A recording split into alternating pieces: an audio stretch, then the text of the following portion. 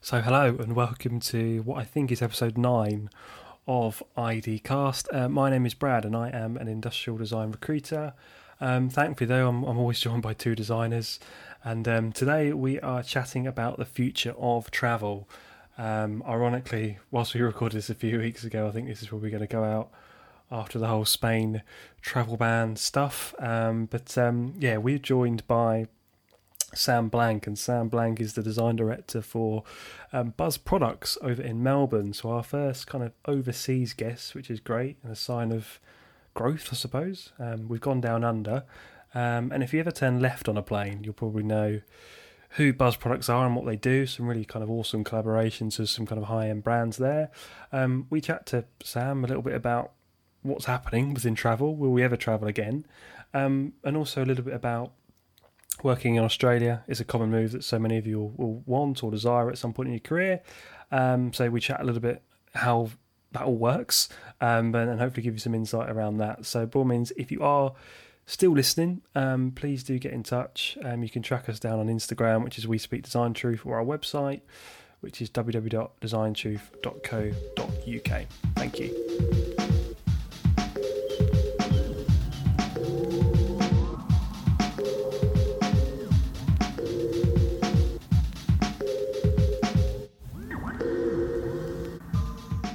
Yeah, so thanks for coming on, Sam. So if you could just quickly introduce yourself and what you do and who you work for, etc. Yeah, sure. I'm Sam Blank. I'm a design director at Buzz Products out here in Melbourne, in Australia, and I've been here in Oz for 11 years, and I've been at Buzz for 6 of those. So it's been a great journey for me, and I think what we do at Buzz is pretty exciting, pretty interesting in terms of the design field. It's pretty interesting right now just because we're in the travel sector heavily, and obviously, it's been pretty hard hit. So some interesting challenges to discuss with you guys, I'm sure. Is it exciting challenges, or is it kind of daunting and kind of beer straight after work kind of challenges? Well, I mean, I'm not going to work, so you can have a beer whenever you want. Which is one benefit of work from home. But it is daunting, and I think the industry, the airline industry, really the travel industry as a whole, is facing these huge issues and huge challenges that will continue for the next 2 to 3 years at least.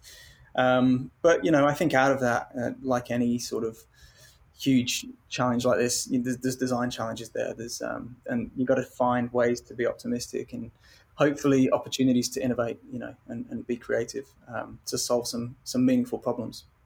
That's what we want. Yeah, it might sound sort of glib to jump on that.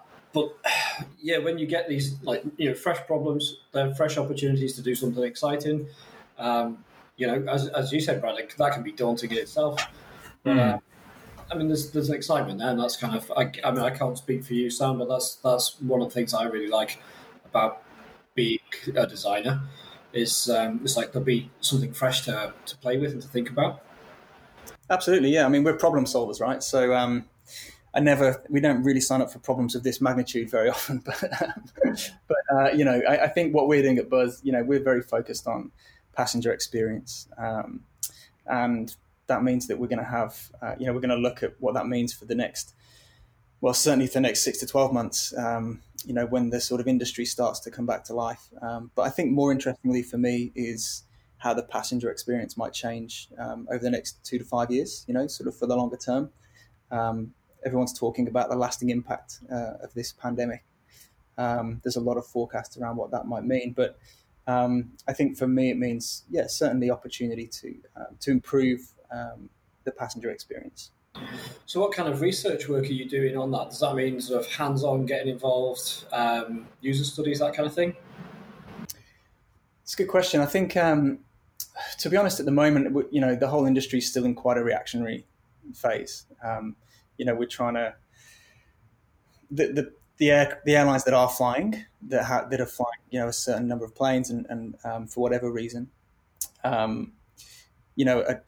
are trying to solve those immediate issues around hygiene, around social distancing on an aircraft, which is kind of impossible.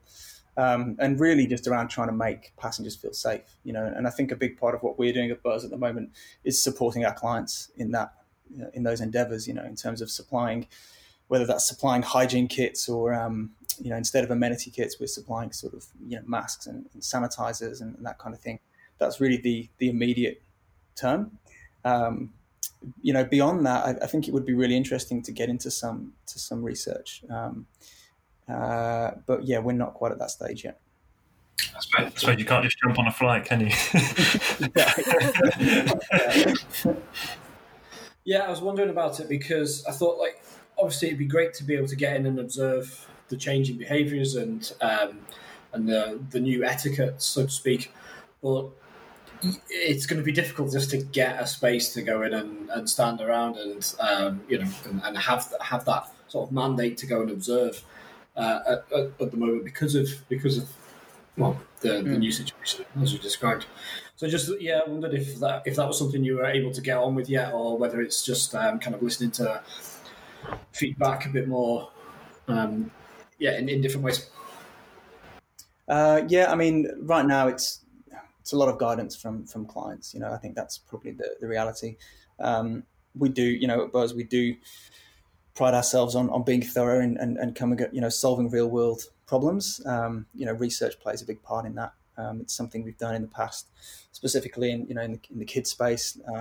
We try and hold focus groups with kids to make sure that we're designing entertaining packs for those guys, on board. But yeah, you're right. It's very challenging. How do you go in and observe or gain those critical insights?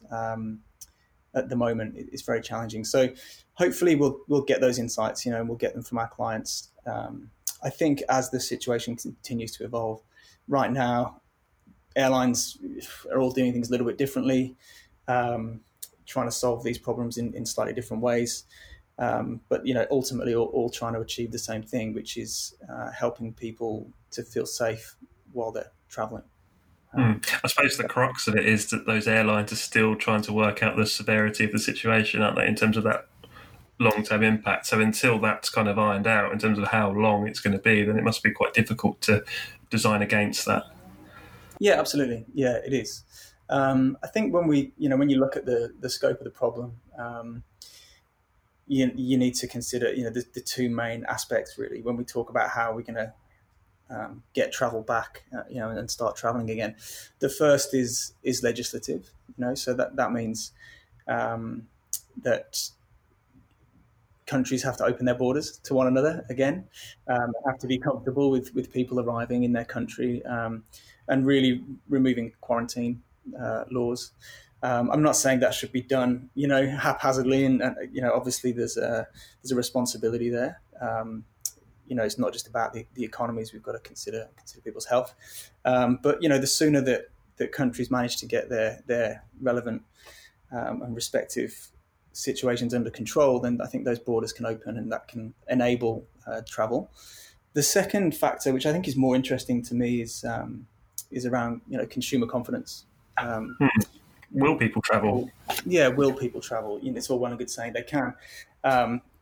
How long will it be before people feel comfortable getting back on an aircraft? I think that's the area where, personally, I'm a designer, so that means I'm an optimist, right? I think as designers, we generally are. I'm probably more optimistic than many people who've spoken about this subject in recent months, just because I believe in the sort of power of human resilience. We've shown it so many times through, whether it's in the wake of terrorism or natural disasters. Sort of people are inherently quite resilient and bounce back, and I think that people will just want to travel again. I mean, you guys have just the UK. You've just sort of opened some travel bridges, or with certain countries. To our European friends. Yeah. I mean, I'm surprised they want you in, really, but it's. I do think like it will sort of happen, because we were just talking just before you came on about how only last Monday in Wales, where I live, they finally got rid of the 5 mile rule, like travel rule. And you could totally tell, like yesterday was the first Saturday and people were, like the traffic was insane, like from having 3-4 months of reduced traffic to having such a high volume yesterday was quite astonishing. And I mean, people can just drive to Wales, but I think it is an indication that people are sick of being at home. They want to see new environments. And I think, in my opinion, from seeing that yesterday, I think it will come. I just don't know when. Yeah, I mean, I think there's a real appetite for travel. I think there's been definitely, for many people, there's almost a mourning of the loss of travel. People who've definitely cancelled, have holidays cancelled, and definitely, people are keen and eager to get back to that. So, I think people will surprise us in some ways once they can. That they'll embrace it, and I think it's down to the airlines really, and for us as a supplier in that industry to really support them in creating the safest experience possible, and considering all those consumer touch points, improving all those processes, but you're making it as safe as possible, but hopefully getting people feeling comfortable and traveling. I think as well, like on a less sort of human-centered side, but there's also the worries that people don't want to lose out on money. Like, I can't tell you how many people I've spoke to that have said they've lost like hundreds, thousands on holidays that they can't take because insurance companies didn't sort of see this coming, so they weren't covered for it. And I think once insurance companies will have that ironed out and this will be covered for, I guess that will sort of ease people's minds as well onto to travel, I guess. Yeah, absolutely. I mean, most airlines at the moment, I think this is quite a sweeping statement, but I think they're all sort of offering. They want some confidence in people booking, so they're offering a refund, pretty generous refund. Yeah. In terms of you can't predict what's going to happen, so if you make a booking now, I think you're probably covered for a while. But I think you're right. There was we had a trip booked actually. We were lucky. We got our cash back. But a lot of airlines did have to refund lots and lots of people, which didn't help their economic situation. Yeah. When did the scale of the challenge first hit you? When did you think, shit, this is actually going to be really impact my job and my place of work? Was there a moment when you kind of turned the news on, or you saw a particular thing happen over the last couple of months where you thought, this is going to impact me and also impact me pretty long term as well? I was probably a little bit head in the sand, around sort of February, when it was sort of kicking off. I think, we entered lockdown in March, sort of mid-March, here in Australia, and that was probably a time when I started to question it, around how this would impact, the airlines, and I think we probably started to see a few clients with some worried, whether we were seeing them or we were getting those messages sort of along the grapevine that they were scared, and so it's kind of been it's kind of grown organically, I think, from that point, and as the weeks have passed, you've started to see the scope of the problem. But I think now, I'm certainly not saying we're coming out of the other side of it. We're not. This will be a damaging thing to the industry for the next 2 to 5 years. Is kind of the general predictions from most people. But we are seeing airlines in the sky, and that is far better than what we've had for the last 4 months. So you've got to take those little wins. Yeah, you've got to take those wins when they crop up. Yeah. Have you ever been in similar kind of environments, Drew, where you've worked on a particular space and that all of a sudden it's kind of turned upon its head? How do you react to that as a designer when you're kind of doing something and obviously it's at a profitable area, and all of a sudden overnight it's not so profitable? How do you react to something like that? I'll be honest, that hasn't actually happened to me in my career. No. I'm more sort of the opposite, to be honest. Yeah. We've tried to, and I'll clarify that, we're more often in the position whereby you're trying to solve the sort of the root of a problem. So most of my career has been in medical devices. So if I'm making something that's a disposable device that treats a symptom, we're more trying to get to a point where we remove the problem altogether, so that you actually undermine the whole business case for the thing that you're making. And that's been my goal more often. It's very difficult to convince a company to go along with that. Even so far as to create IP around that.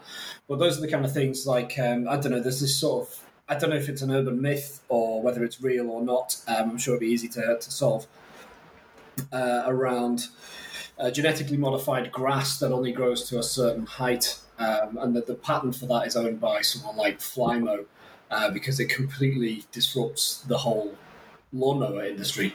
So if you only have grass that stops short and then never needs to be cut, then that's perfect, right? But then you don't need lawnmowers, so you need to own your own disruption.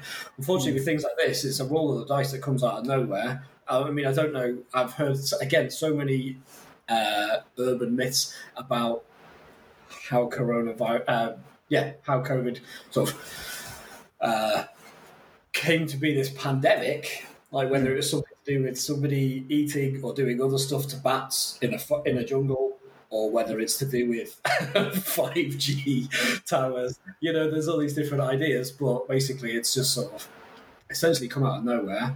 It's very difficult to design ahead of the game for those sort of things. Yeah. Yeah. I think what's been, for the industry, the airline industry in particular, there's no doubt about it. It was really air travel that carried this thing around the world.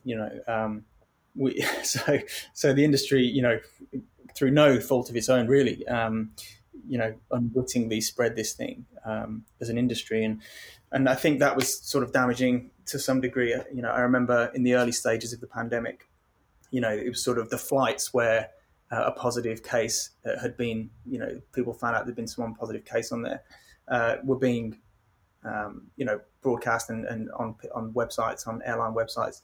If you were on this flight, and you were sitting in these rows, you need to get yourself tested, that kind of thing. So that kind of sort of almost fear that spread through travelers and through travel. That was kind of damaging, I think, for the industry in the initial stages. So going forward then, because let's be optimistic, what does the future of travel look like? There's this amazing vaccine. It's great. There's no side effects. We all want to go on holiday again. What's it going to look like? Is it going to be kind of hand sanitizing at every 5 minutes, or is there going to be this kind of just this all singing, all dancing kind of solution to it all? Or is it just a case of, unfortunately, you might just have to sit in a hotel for 2 weeks after you land somewhere and hope that you don't have a fever at the end of it? What's the kind obviously, yeah, that's, quarantine holidays are not really that sustainable for anybody. But I think, again, it's the short-term, long-term assessment. So, right now, the measures that are in place right now will be short-term to some degree. So when you look at if you go on any airline's website now, they're all telling you how they're going to keep you safe on board. And for the most part, that is, all cabin crew wearing masks, obviously staggered boarding, new boarding processes. I think some airlines have crew in kind of full hygiene suits, almost, sort of hand sanitizer on demand. Yeah. This kind of stuff. I think the other thing is things like return to packaged food. We've seen that as well in terms of people wanting to feel that their food is not contaminated. Definitely those things I think are quite reactionary, and I do think that they will start to fade in time. Now whether that's sort of 12 months away, I can't really say. I think for the longer term, I think what I would probably predict is that some of those processes and methods that are currently being introduced will remain, and whether that means temperature sensors at airports, I think that's very doable, and we're seeing airports starting to integrate that technology now. It might mean that stays in place, so every time you fly, you have your temperature checked. because that's kind of easy. The technology exists; it just needs to be put in place. I think you're probably going to see masks disappear eventually from crew. I don't think it's really great hospitality to see your cabin crew with their face covered. At the moment, it feels like the right thing, but it's not really a very good human connection. So I think eventually masks will start to fade out. But you might see things like hygiene gloves remain in place, for crew on board. So I think definitely certain things will remain. I think the other thing probably to talk about is overall probably the concept of wellness, passenger wellness, including sort of mindfulness and mental health. I think that will be a sort of macro trend to emerge out of this period. So making sure that people, yes, feel safe, but also feel at peace and able to relax. Yeah. So those are the sort of things that I would say you'll see. I've read a few things about the impact of 9/11 on air travel, and the security measures that are in place now. When you travel, many of those sort of came into effect after 9/11 and have stayed in place. So that was a industry changing event. I think this will be as well to some degree, and rather than being security focused, they'll be sort of hygiene focused, and safety focused. So, yeah, I mean, I sort of just picture how much of a drag going through an airport is now, right? The sort of the hour-long queue through the zigzags to get through security. I mean, Manchester Airport's the worst one that I've been to, at least, for that. And I just think, add to that distancing and responsible levels of sanitizing and stuff. Oh mate, it's going to take hours. It's going to be an absolute horror show. It's not so much the plane journey itself, is it? I mean, I went travelling last year, so I know what you mean in terms of that passenger experience. It's like some security person. I went to some places and they're holding guns and stuff. They can have a gun in one hand and hand sanitizer in the other. It's not it's not a great experience. A super soaker. Yeah. So it's not so much just the flight bit, but it's also the bit getting onto the flight, that whole 2 hour, 3-4 hour journey. Is Buzz involved in that, or is that mainly an airline kind of in-house thing that they have to all kind of experience, or user experience they have to work on? We're not so much involved. Our real focus generally is on onboard products. But we do occasionally we venture into sort of lounge, sort of business class, first class lounge products, whether that be in the bathrooms or other areas of the lounge. So we have a little bit of that pre-travel thing, and we always talk about the full travel experience. So it's absolutely kind of within our remit in terms of our design thinking. How much we can actually influence in that space sort of remains to be seen. No, I was just going to say it's an interesting one to sort of extend that product or that user journey right from from when you're. I get it doesn't happen now, but your tickets used to be delivered to your home, and then you'd have to bring a load of stuff to the airport. I mean, there may be a case where maybe not the same things, maybe not the tickets are sent to your door, but a goodwill package from the airline. That's you're prepared and safe now and ready for the airport and for the whole travel door-to-door experience. I don't know. Sorry, I didn't mean to interrupt.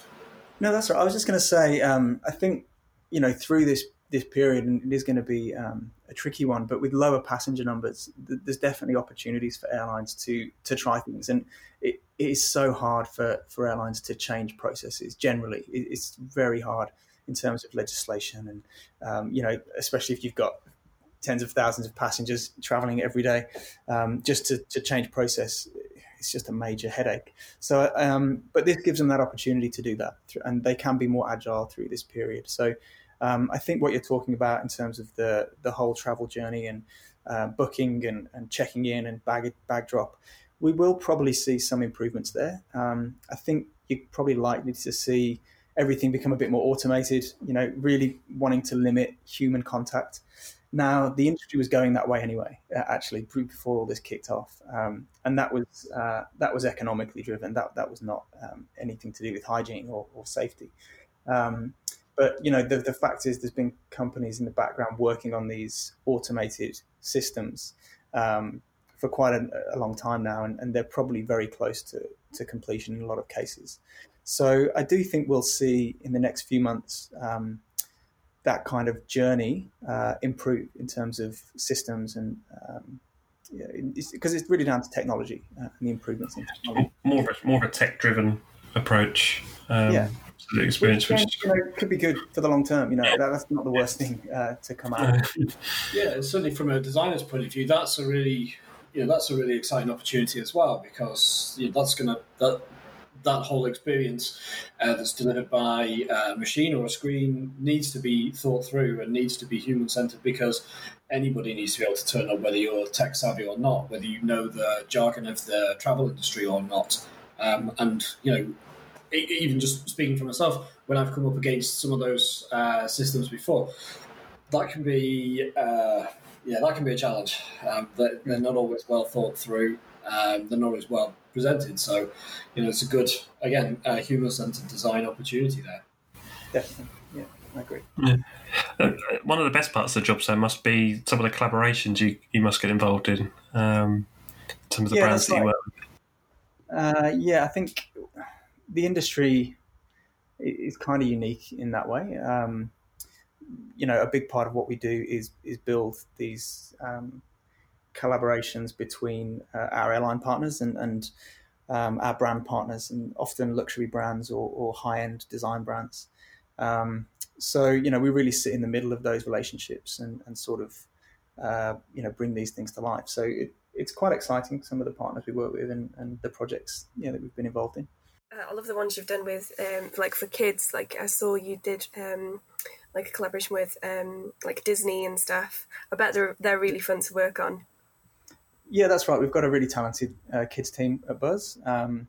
It's been a part of the business for a long time. It's actually kind of where the business started, was in sort of toys before we entered the travel sector. So they've got a rich history in kids products. And those relationships with the likes of Disney and those sort of licensor partners have been pretty long-standing.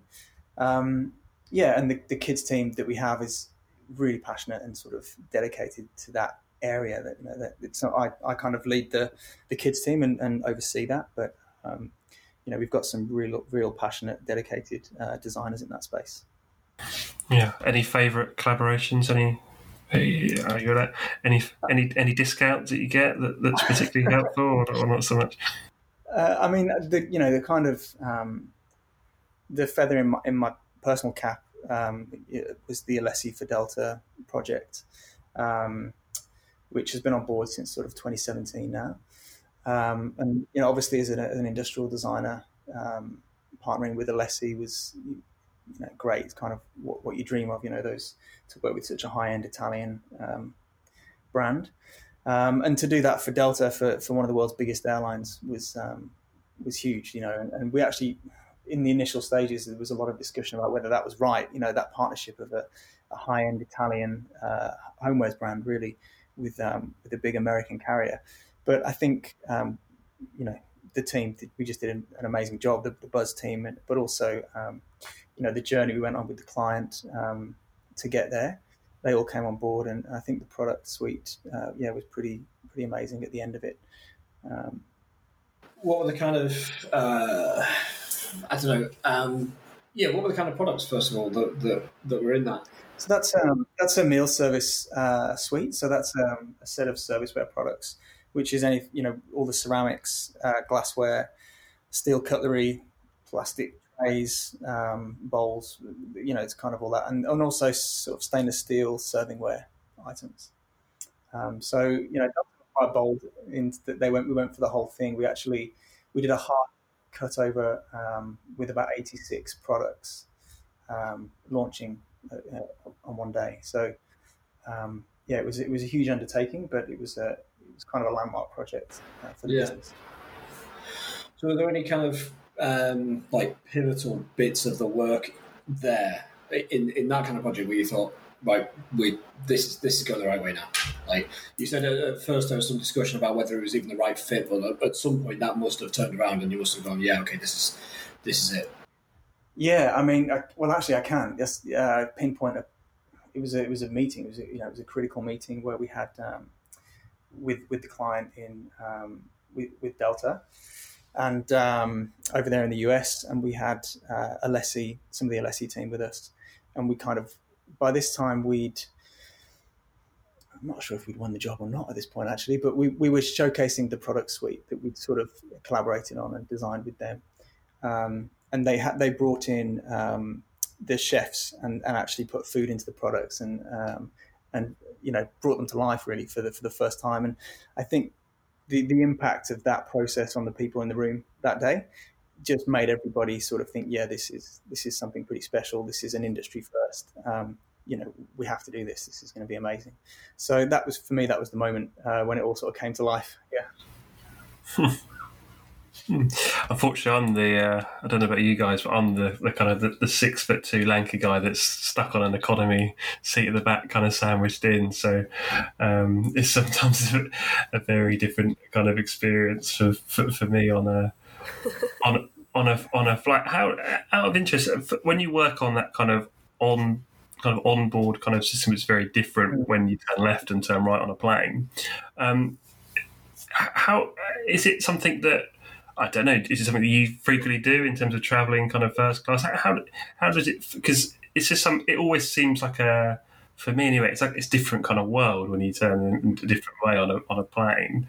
I'd imagine it must be its most amazing experience, but when it's not something I've kind of personally been through, so I can't kind of completely envision it. But is it something that, as a designer, is it quite, I don't know, how do you kind of design against something that maybe you personally haven't experienced? That's a valid point. I think the reality is, including myself and the design team, none of us really fly, business class and first class frequently. It's but we are designing for that space every day, and that's actually the main focus of a lot of our work at Buzz is in those premium cabins. You have to understand the consumer, like anything, whether that's medical devices or any any sector of industrial design. Really is the heart of it is understanding your end user, empathizing with them and understanding the insights and the kind of needs that they have. And I think when you've been working in there a few years, you start to get a good feel for who that passenger is. And the other thing to say is, yes, the business class or the business class cabin is a very different environment to the economy cabin, but it also varies around the world, depending on the region and depending on the airline. So, the business class cabin for Delta, for example, is very different to the business class cabin for Emirates or Etihad or Qatar. So, you have to understand the regional differences as well. It's not just about the demographic in terms of the amount of money they have. It's really about where they're flying from. Yeah. Yeah, so within that demographic as well, you've probably got on any given flight someone who's experiencing that for the first time and is just super excited by everything. Yeah. And some that that's their expectation. I'm not getting on a flight unless the guy takes my jacket and brings me a drink straight away. That I'm just not doing it. I remember the first time I went business class with work, and there were so many things I just didn't know were part of the service and were included. So I still kind of kept myself very much in my budget airline set of knowledge and experience. That would be me as well. It's like, wait, champagne's available for me? No. Yeah, it's like, yeah. Just play it cool. Always play it cool, act like you're comfortable there. Yeah. You're right. There's always and I think just to talk about demographic of the business class cabin again, and I guess the impact of this pandemic on that. I think it's going to be interesting to see how this evolves and in the next couple of years, because the business class cabin has been evolving anyway. It has been evolving, I should say. But I think this will have changed a few things. You're going to have people working from home for the last 4 months, 5 months, 6 months. Businesses adapting to that, So businesses that used to send their employees on a $10,000 return trip, it might be a bit more hesitant to do that in the current climate, and might not feel it's necessary anymore now with these kind of digital ways of working so normalized. So you might see a dip in those kind of traditional business class travelers. The other sort of demographic we talk about a little bit is what I call the bucket list boomers, which is the sort of retirees who are a bit, have that disposable income and want to see the world and experience new things. The kids have flown the nest, so they can go and do that. And they've been a real major player in business class travel for a number of years now. But they're also the highest risk category in terms of the coronavirus. So, how comfortable will 65, 70 plus year olds feel traveling in the next couple of years? So, you might see those numbers drop off as well. Yeah, and we're not just talking about flights here, cruises, rail, this is not just in one part of, it's not just an airline issue, is it? It's across the different facets of travel. Yeah. No, sorry, I was just going to kind of ask mainly some stuff about sustainability, because I imagine that must be something that is another big factor of the future. Is I suppose COVID's just going to, like we say, it's just going to accelerate these kind of things. But that must be another big kind of contemplation point, should we say, for you designers at the minute, is how do you design around sustainability, particularly for things like on board. It's very disposable, isn't it? You can imagine lots of those things ending up into the ocean. So how's that process been over the last few years, and that shift of mentality? I think before we talk about the current situation, I would say that going into this crisis, over the last 2 years really, there's been a huge swing in the industry in terms of onboard product towards more sustainable products and sustainable solutions, and that's been great to see. And I think supply partners such as Buzz and our competitors can take a little bit of credit for that, because we've been driving these sustainable solutions for a number of years. But they've always been. I think it's kind of our responsibility as a designer to always put forward sustainable solutions, sustainable options. And you kind of try and sway the customer towards those as best you can. But, it always comes down to price, or it previously has always come down to price. And, it's always been a very tough sell if that sustainable option has not been price competitive. Probably until the last, like I say, 2 years or 18 months, I think I had started to see airlines choose sustainable options that were a little bit more expensive than the alternative. And I think that's been driven by consumer demand, this switch in consumer expectation that, they don't want single-use plastics anymore. It really has become, a dirty word, the single-use plastic. So that was a real trajectory that we were seeing. Unfortunately, I think what we will see in the immediate future due to the pandemic is actually a return to some less sustainable options, purely because there's almost nothing more hygienic than a polybag wrap. It's the most hygienic thing you can do with the product, and that's unfortunate. And also, of course, the economic challenges means that airlines will sway towards the cheaper options. But I really hope that in the long, kind of the medium term, we can get back to seeing that continuation of sustainable design happening in the onboard product space. Yeah, you can see that. How you said with the pandemic, there is more use of like single-use plastics, because you can see. I don't know about you guys, but when I go for walks and stuff, you see a mask, you see a wipe, you see gloves, and it's such a step back, isn't it? I mean, I understand that they are in need at the moment, but it just feels like such a step back for sustainability in general. The thing on that note that's really surprised me is the aftermath. If there's been a sunny day here, so I live near like 2 or 3 parks, and then there's the riverside. And if we go for a walk with the girls, like after dinner, there's just litter everywhere. There's just trash. It's infuriating. It's heartbreaking. Yeah, it really is. Yeah, it blows my mind. I don't know how that mindset has changed so quickly and so like just so hard as well. Yeah. Like cans and bottles just left around the place. Like that should have nothing to do with this at all. You should still be able to take your shit home with you. You know, you brought it here. I'm going to get a little off track there, but I do think that one of the things that I would like to see come out of this is a shift to social responsibility, not just for spacing, for wearing masks, but like turn up to a busy place with all your own gear. And as you said, Sam, like yes, there will be an obligation for some places to provide disposable options, but I do think you should just have your own mask, and if that's got a replaceable element to it, fine. If it's washable, even better. But you know, some of this is on us as individuals as well, and I do think that etiquette and that behaviour and that cultural shift, we owe it to ourselves and each other to take that on. What about, do you think about the designer's responsibility in that, or in this kind of challenge?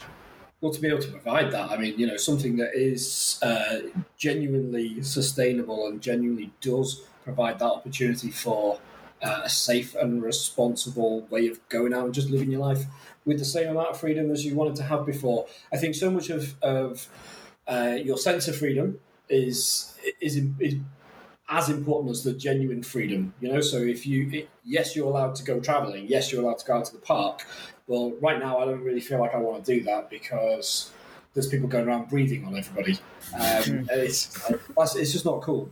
It's about risk, isn't it? Exactly, yeah. I want to see how places are mitigating risk. I want to see not only how welcome am I, but how safe is it for me to go somewhere. And if I'm going to take my girls, then I really need to know that everything is cool. Because, you know, they're like 5 and 7 years old. They're not aware, they're not street smart enough to know that people are going to move in weird ways. You know, people are not sheep or birds. They do weird stuff and make their own decisions in the spur of the moment. So it's very challenging, I think. But for designers, there's loads of opportunities there. Ways to communicate your level of comfort in a situation. Ways to provide an extra layer of defense or armory, but in a not so like an aggressive defensive way, more in a just, you know, I need protection from the cold and from the crowd. Yeah. There's no doubt in my mind when we look at like 2008-9 last recession, likes of Uber and Airbnb set up. There's no doubt in my mind that there is some clever person working on the next generation of face masks right now that are going to be completely sustainable. And this is the next billion-dollar company. We just need to wait, unfortunately, because it's almost been a bit of an afterthought for us in terms of you know, things like masks and PPE. It's never really crossed our mind because we've never gone through a pandemic before. And a designer will be at the heart of that next billion-dollar company. I'm pretty sure of that.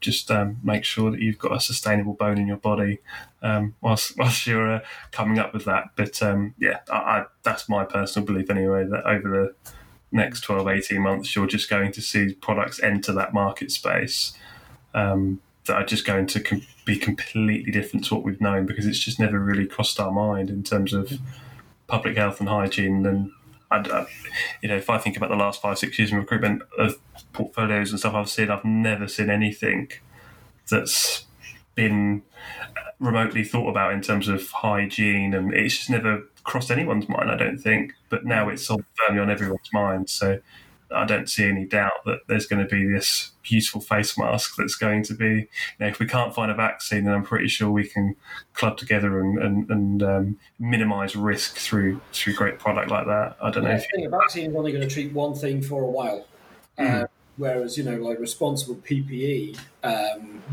Oh God, it sounds weird to even describe it in that sort of way. But, you know, the right kind of kit for when you're going out and about. will reduce the effects and the spread of not only this one but the next one and the 100 more after that. Again, going back to sort of airlines and the operational thing, I think a huge challenge for airlines over the last couple of decades, really, but certainly during my time in the industry, around sustainability has been operational. So at the end of the flight, in a lot of areas of the world, there's legislation around incinerating product, which kind of kills off the opportunity to recycle product. And in a lot of areas, they just find it, with that volume of product, incredibly hard to put any recycling programs in place. So I think, again, there's opportunities in the current situation where, with lower passenger numbers, of course, we have to get airlines in a operational economic position for them to think about changing these processes. But certainly if things are going to be changed, sort of now's the time, in the next 6 to 12 months. And so, I think at Buzz, that's one of our responsibilities, is to really assist our clients in being more sustainable through this, and whether that's in helping them think about their processes as well as designing and providing their product. I think that's all part of it, really. When you talk about lower passenger numbers, could it be a case of people being priced out of going on flights, or because tourism is, I think, was it Spain or something? It's like 20% of GDP or something like that. Is it going to go the other way, or actually they want to get you on that flight because of the knock-on impacts of that? People are going to dine in the restaurants, and they're going to go to all the tourist hotspots and type thing. Is that a fear or an excitement for you as a designer within airlines, that are people going to get priced out, or are more people actually going to be encouraged to get on flights because of the impact it has to other industry spaces? So I think there's been a few articles written about this, and I'm sorry to disappoint, but unfortunately I think you're not going to see heavily discounted flights in the next 12 to 18 months, purely because if airlines start to do that, and if they're operating at sort of half load capacity, then, and they've already grounded half their fleet. So Qantas, for example, have 126 aircraft, and they've said they're going to ground 100 of those for the next 12 months. So they're operating with just 26 aircraft, right, for everything. So if you imagine that, then you say, well, those aircraft are also maybe 60 or 70% full instead of full, there's really no room for offering discount flights. Having said that, I think an area that you might see, maybe this might be the first time, Emma, for you to, if you can get the cash together, you might possibly see some deals come through on business class. And the reason for that is that business class cabins really drive a whole huge amount of revenue for airlines, and so they're going to be massively competitive in that space between each other. Now, they don't want to slash their prices, really, but it's probably better to have a full business class cabin at a 10% reduction than it is to have a 70% full economy at a 10% increase, for example. So they might start to look at those economic models and say, well, this is more important. The other thing that I was going to suggest was what we might see is opportunity to upgrade, sort of become, upgrade in different ways, become more commonplace. So in the economy cabins, if you don't want to sit next to somebody, there's always the opportunity that airlines could split the cost of that middle seat, between the two passengers either side. So you pay you pay essentially half the cost of that seat, and maybe it's sort of a sale rate. Now, if that seat was going to be empty anyway, because the aircraft's already operating at, say, 70%, but they've got 30% of their seats to fill, it's kind of a virtual filling of the seat.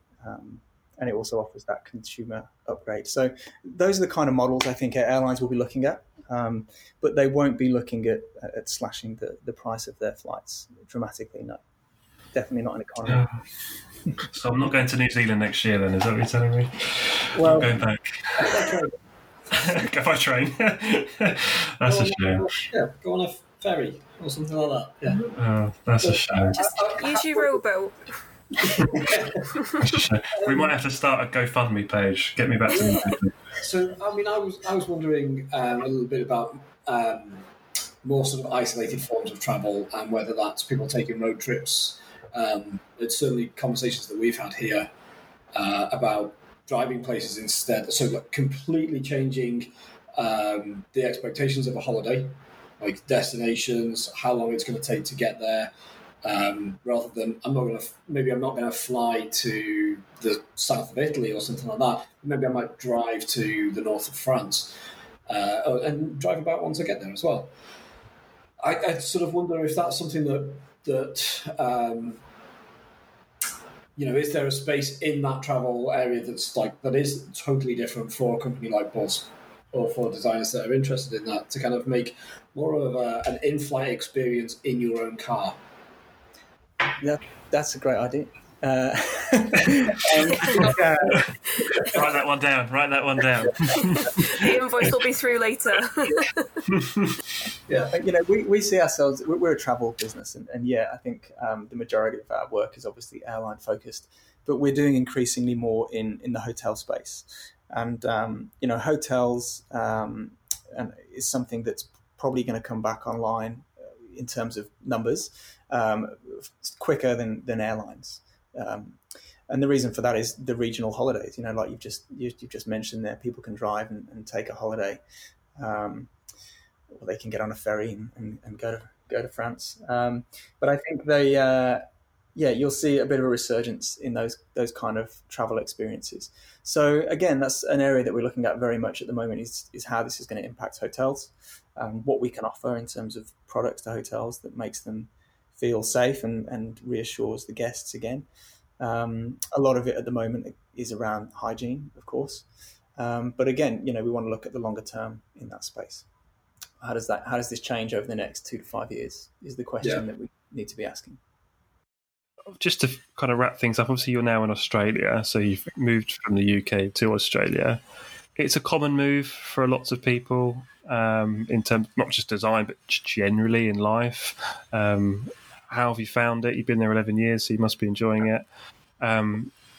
What did you expect when you moved over? All that kind of stuff. Was it something that you'd always wanted to do, or did a job just pop up one day, or what kind of happened? I mean, absolutely, it wasn't. There was no job. It was. I came in 2009, so it was really in the middle of the last recession, and I think that kind of the driving factor for me was a little bit of that. It was pretty bleak in the UK. It was not a great place to be at that time in terms of the forecast for the economy. And I think I was in a job at the marketing store, as you mentioned earlier, which was a great place to cut my teeth as a designer. And I've only got great things to say about those guys in terms of the kind of the start they gave me in the industry. But just to be working on projects where you're making in excess of 25 million products a month is you don't get many jobs, career starters, where you're working on that volume, and just to know that your stuff you're working on is going to go to, in many cases, go through to production. So it was a great place to learn and great bunch of people and cool company to work for. But after a few years there, I was definitely hungry to move on and do something different. And because of the recession, that didn't look very likely in the UK. And my girlfriend at the time, who's now my wife, we came out here together, and we sort of made that plan probably 12 months ahead of time that we were gonna do it and give it a go. We were gonna come for a year and see how it went. And 11 years later, and 2 kids and a house, and you sort of you kind of look back and go, yeah, what happened? But it's been an amazing move. In summary, to move to Oz. It's given us a great lifestyle. I definitely would, advocate for it and encourage it. I would never tell people not to do it. But there's definitely, don't assume it's going to be easy. It's never easy relocating countries. There's a lot of challenges that come in terms of practicalities, as well as emotional challenges that you sort of face over the number of years that you're away. yeah, massive thanks for obviously coming on and having a chat with us. No worries. Yeah, thank you. Was there anything else you wanted to, through the power of editing? Was there anything else that you wanted to cover off at all? Or? No, it's been great. So thank you to you guys for having me. That was enjoyable talking to you all. Good luck. You too. Lovely to meet you. Cheers.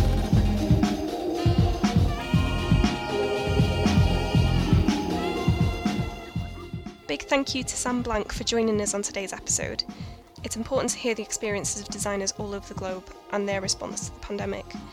As always, a big thank you to you, the listeners, for listening and supporting us. Let us know what you want to hear from us. Contact us on www.designtruth.co.uk or email us at hello@designtruth.co.uk. Catch you on the next one.